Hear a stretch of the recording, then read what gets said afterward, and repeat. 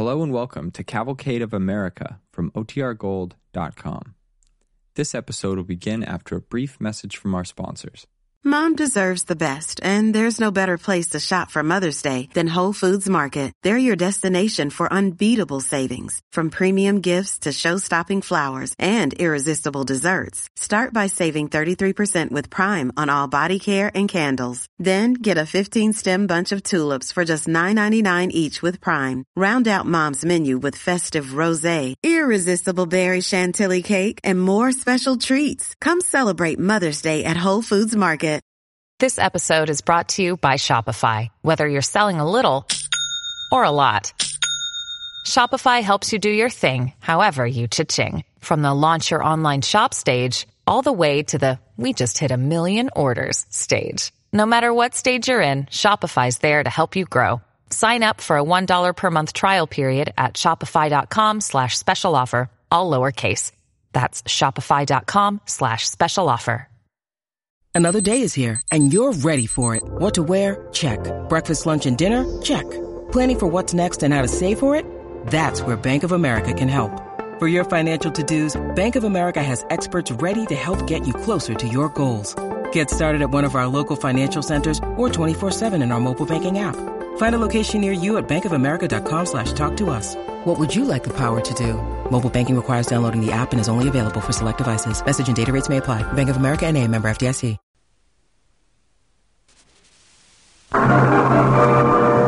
The title of tonight's DuPont Cavalcade is I Can and I Will. And here's our star, Lee Bowman, as William Underwood.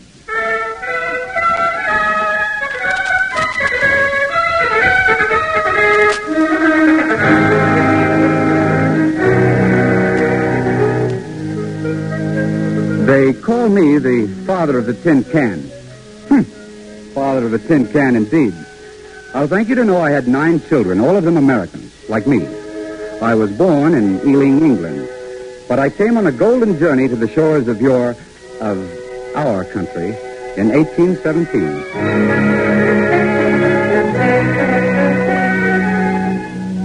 I landed in New Orleans with my new buckled shoes and a new waistcoat and a brand new idea.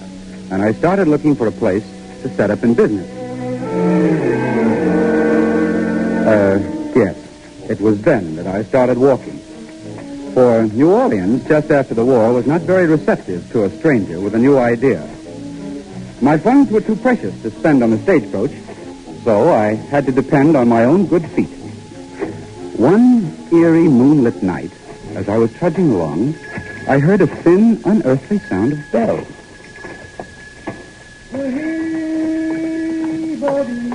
What's that? Hello there. Who are you? Oh? Who calls? Who goes there? Be your ghost? Oh, not me. I thought you were the ghost. You scared me half to death. Hey, where are you bound for? Baltimore. They're almost there. Hop in my wagon, I'll give you a ride. Oh, thank you very kindly. I'm glad enough for your company. I get tired of hearing naught but the sound of these bells. Get up.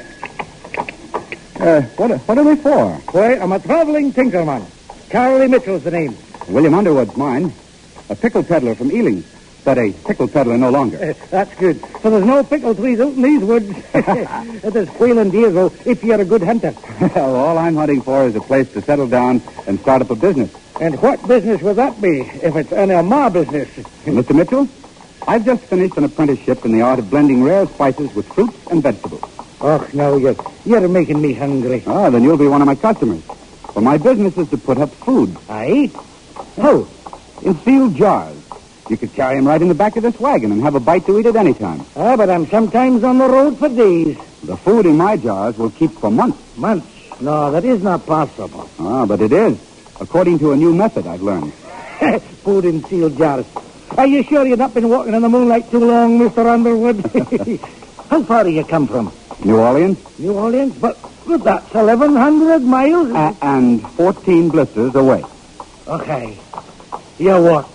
Except when I met up with a party of Indians, then I ran. Mr. Underwood, you're clean daft. And may I have the honor of buying a tankard of ale at the nearest tavern? You certainly may.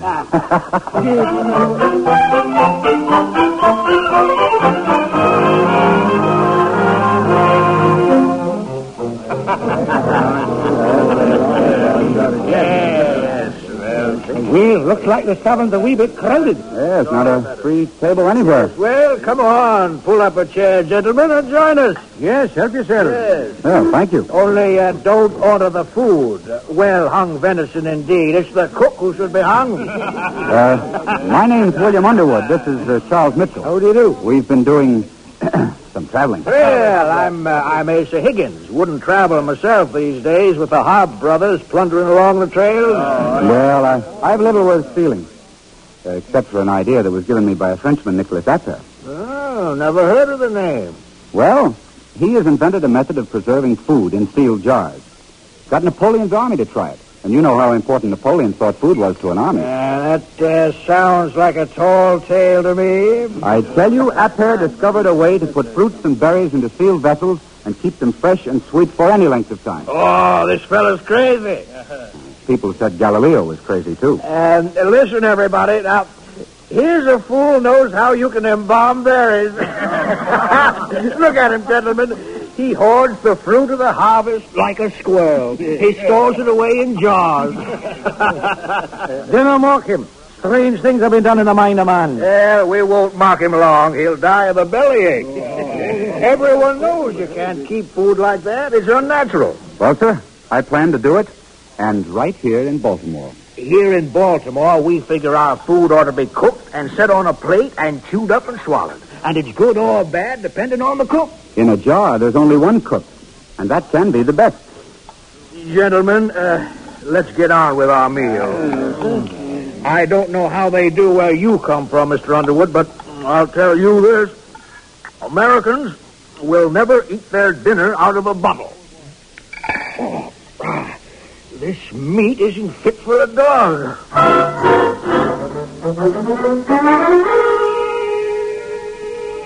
My chance acquaintance wasn't the only one in Baltimore who seemed to have no interest in preserving food, so I kept on walking. About a year later, I found myself in Boston, and with the Atlantic Ocean in my way, I could go no further. So I took the last of my funds to set myself up in a room and start preserving. Then I haunted the dock, talking to every sea captain I could find who was bound for foreign ports. For if Americans wouldn't take to my preserved food, maybe Europeans would. There was a certain Captain Hale of the brig Augusta. Well, there's plenty of need for food where I'm going, Mr. Underwood, but I don't know. Maybe we ought to try out one of your jars of milk on the ship's cat. Oh, I've already experimented, sir. On what? Myself? What's the matter with your wife's cooking? I'm not married, Captain. Oh, perhaps you don't fancy our American lassies. Oh, very fancy. Only it takes a good living to support a wife. And so far, all I've got is a good idea. And you think I can dispose of these foodstuffs for you? Oh, that's my idea. Mm-hmm. You'll be sailing to lands where people are really hungry and desperate. What are your prices? $1.50 a jar. But I'd sooner trust to your judgment, Captain. I'll let you keep half the profit. And if I can't unload? Oh, then barter it for molasses, hemp, or whatever you think best. I don't know. But let's talk this over at the dinner table. For there's my daughter down there on the wharf, come to bring me home now.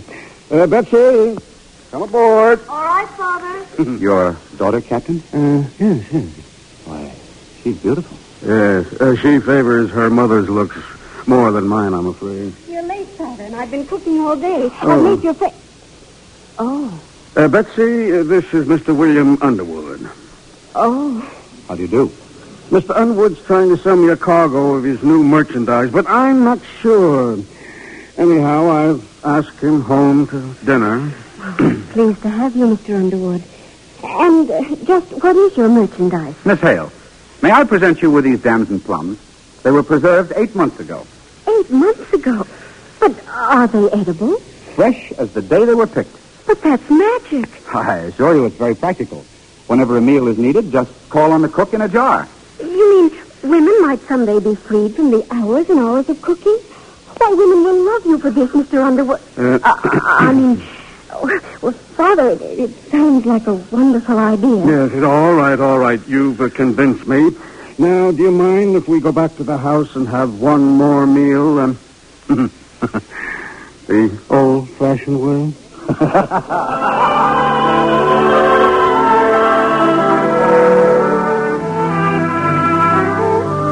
So it was that Captain Hale took my consignment of preserved edibles. And as soon as his ship sailed, I went to work with renewed vigor. I did not neglect, meanwhile, however, to court his daughter Betsy. For my mind and my heart were made up. And I'm a very determined man. William, Yes, Betsy, darling. I think we should be engaged. Yes, Betsy, darling.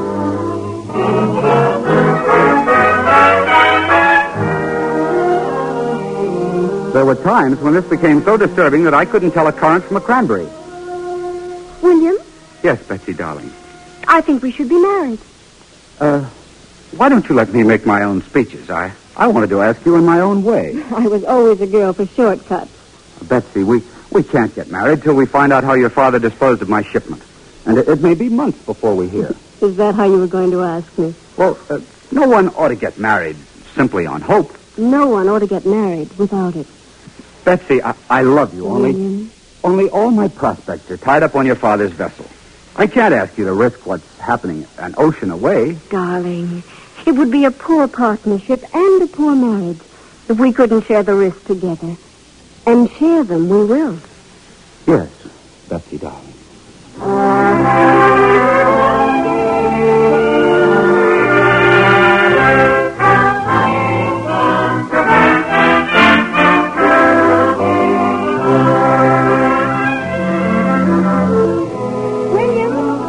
William, I've been looking for you. We're going to cut the wedding cake. Come back to the dining room. All right, darling. What are you hiding there? It's a letter. You look very beautiful in your wedding veil. Who's the letter from? What's wrong?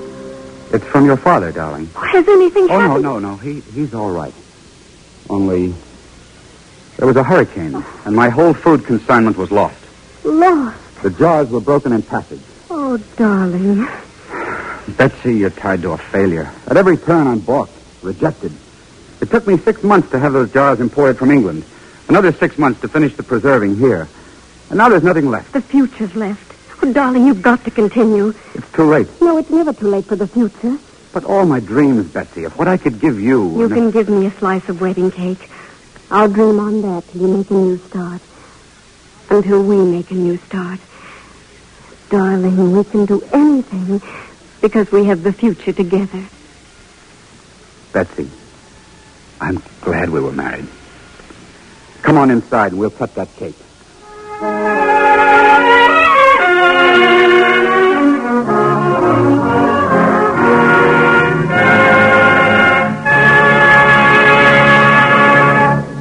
You are listening to The Cavalcade of America, starring Lee Bowman as William Underwood.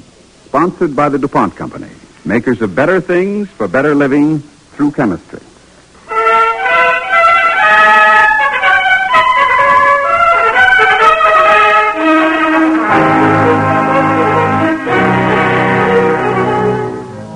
We resume our DuPont play as William Underwood, seeking to establish a way of preserving foods in America, continues his story.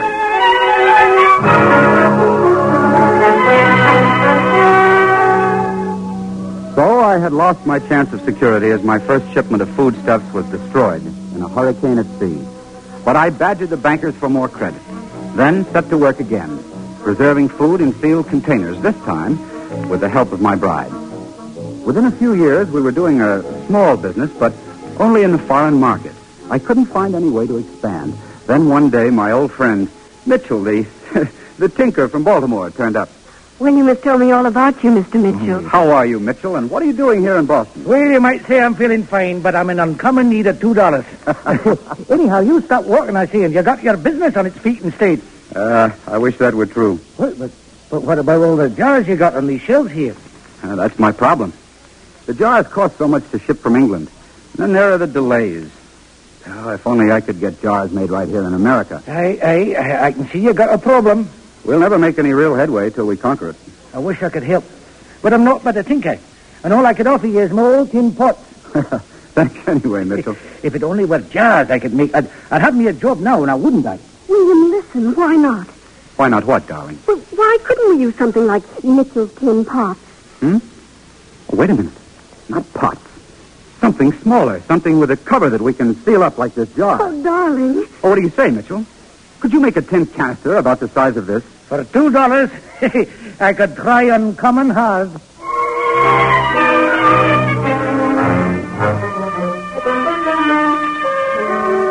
Will you hand me those scissors there, Mum, in a hurry? Oh, here. And my soldering copper? I have it. We'll be putting it on the seams here. All right. This way? Thicker, man, thicker. At least a quarter of an inch thick. You want the body tight, don't you? Hand me that mallet, if you'll be so kind, Mrs. Underwood. Oh, this? No, the small one. Oh. And that heating stick over there. Thanks. We've got to beat these round pieces down for the button and the lid. Oh, wait, Mitchell. You're putting on the top. I am. Well, how are we going to get the food inside? Oh, we're I never thought of that. I tell you what you do. Leave a cap hole in the cover, and we'll seal it later. Good, man. Good.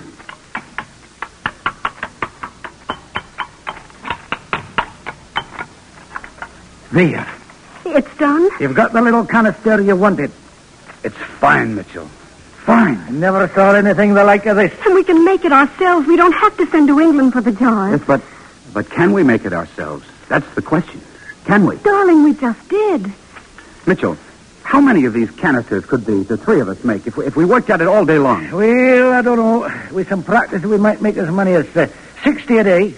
60 a day? But that's nothing. It takes time for good craftsmanship. Well, is there no way to make them faster?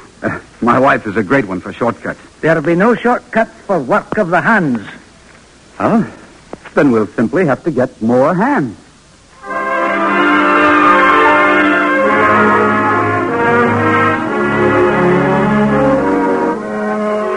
The call went out for help. Men who would take a chance on a big idea with little pay. And soon, more than a dozen hands were hammering out the strange but practical little tin canisters. When Captain Hale returned from one of his Indian voyages, he was astonished at the looks of his new cargo. What in the name of the devil's beard do you call these? Tin canisters, Captain Hale. Huh? I've 16,000 of them ready to go, and they'll only take up half as much space as before. What's the good of that if nobody will buy them? Oh, but why shouldn't they buy them?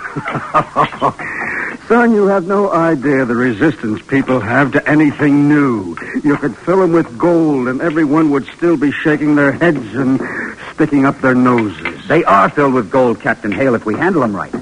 I believe in these tins. For the first time, I can see a real future in preserved food in tin canisters, and all of it done right here in America. Well, how do you get the dratted things open? The easiest thing in the world. You just take a chisel or a good strong pocket knife. You know what you're trying to do? Send your wife and children to an almshouse. I'm telling you, you'll never sow these abroad. Captain Hale, I walked 1,600 miles across American soil to start this business, and if you can't dispose of the stuff abroad, then I shall have to sell it right here.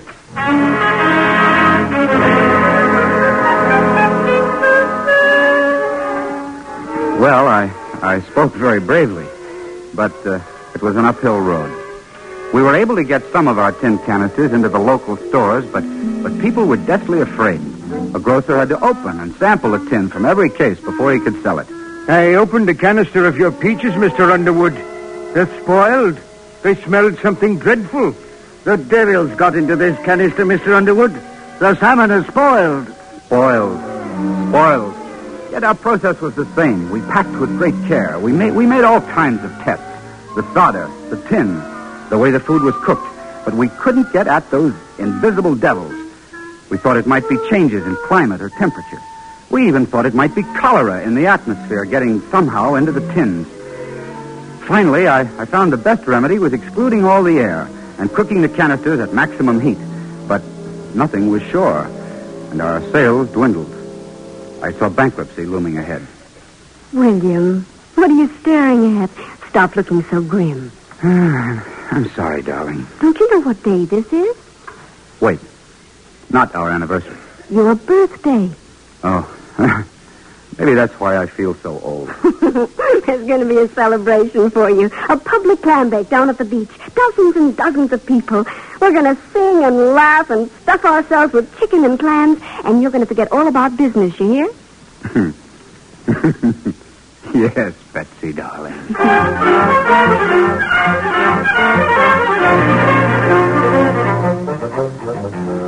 was walking down Paradise Street. Throw the man down. I'm very young man, so like that want to please. Well, what a surprise to find you down here at the beach, Mr. Meadowcroft. I never miss a public clam bake, Mrs. Underwood. Since it's for my husband, I guess I just didn't expect one of his severest critics would want to come. I just came along to see what next he'll be up to. You know, I'm not the only one in town who thinks he's daft. Him and those tin canisters, sealing up all that fine food away from air and sunlight and spoiling it for everybody. Why, they're a menace to the community. I tell you something ought to be done about it. Mr. Meadowcroft, today is a day for festivity. Here, look, Betsy, what Mitchell found on the beach. Oh, William, it looks like one of our tins. That's just what it is. The label's off and it's dented some, but it's still sealed tight. I found it caught in some wreckage. Oh, it must have been from the wreck of the Clementine. Hey, it was right on these shoals. Oh, but that was almost a year ago. Mr. Meadowcroft, my work will hold up for many a year. Toss it away. We don't want any ghosts at this feast. I'll just keep it as a souvenir, if you don't mind. Kind of a miracle, bobbing up here at our feet. A miracle? Oh, just a minute, Mitchell. Let me have that canister. Has anybody got a knife? Oh, now, Underwood, what are you going to do with that? You cannot eat from this tin. Why not? It's sealed tight. But the food inside, who knows? I know. Don't be a fool, Underwood. You can't risk eating that stuff. It'll poison you.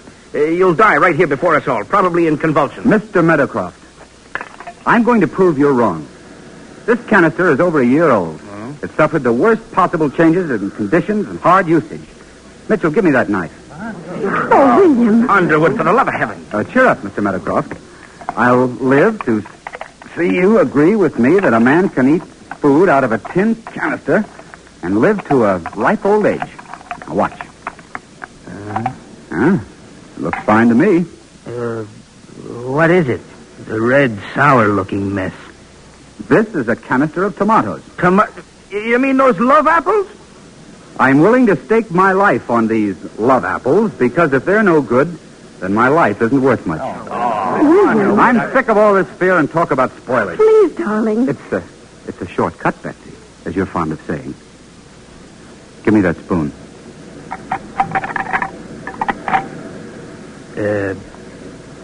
Well, Underwood, how is it? Delicious.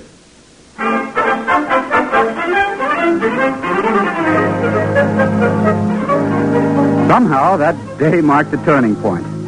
Within a short time, orders for tin canisters of preserved foods came pouring into my shop. They came in almost faster than Betsy could write them down as I dictated. Oh, not so fast, William. 144 canisters of lobster. 192 canisters of milk. 96 canisters of tomatoes. 144 canisters of cheese. Wait a minute, slower. 120 canisters of cranberry sauce. 168 canisters of salmon. 144 canisters of...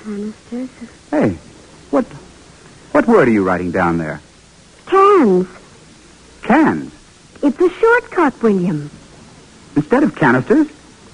But, darling, who's going to know what cans are?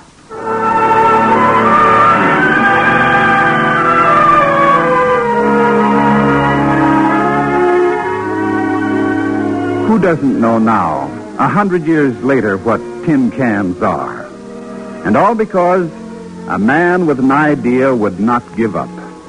Underwood's own business has continued without interruption and now lives as one of the great names in industry. The William Underwood Company of Watertown, Massachusetts. Scientific research has gotten rid of the spoilage devils that plagued William Underwood. And today, wholesome, economical fruits, vegetables, baby food, meat, fish, poultry, soups, and many other foods are available in abundance for every American housewife everywhere. Under the competition which Underwood predicted and did not fear, over 25 billion cans and glass jars of food are packed in America each year, more than in all the rest of the world.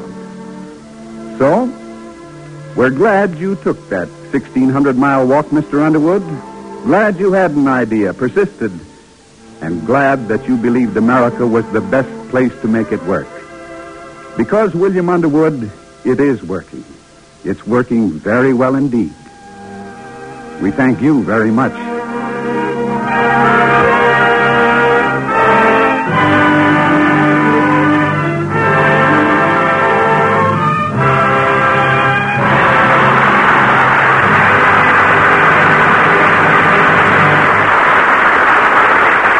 Our thanks to Lee Bowman and to our cavalcade players for tonight's story. Next week, the DuPont Cavalcade will present the popular star of stage and screen, Martha Scott. Our DuPont play tells of a forest ranger's wife and her family's life of excitement, danger, and accomplishment in the mountains of the West. Be sure to listen. We would like to express our appreciation to the William Underwood Company of Watertown, Massachusetts, and to Happer Payne of the National Canners Association for assistance in preparing tonight's DuPont Cavalcade, which was written by Doris Frankel. Lee Bowman may currently be seen starring in House by the River. Music was composed by Arden Cornwell and conducted by Donald Voorhees. The program was directed by John Zoller. Today's home builds tomorrow's world. Well, that's the theme of National Home Demonstration Week, which is being observed during this first week of May. Now, during this week, communities throughout the nation are centering their attention upon the work of home demonstration agents. These women are home economists, employed jointly by local county governments, state agricultural colleges, and the United States Department of Agriculture. There are about 3,516 of them working with the help of volunteer leaders to bring to organized groups of rural and urban homemakers the latest developments in research that contribute to better living. To them, all America owes a voice of thanks for their contribution to the American home and to the nation.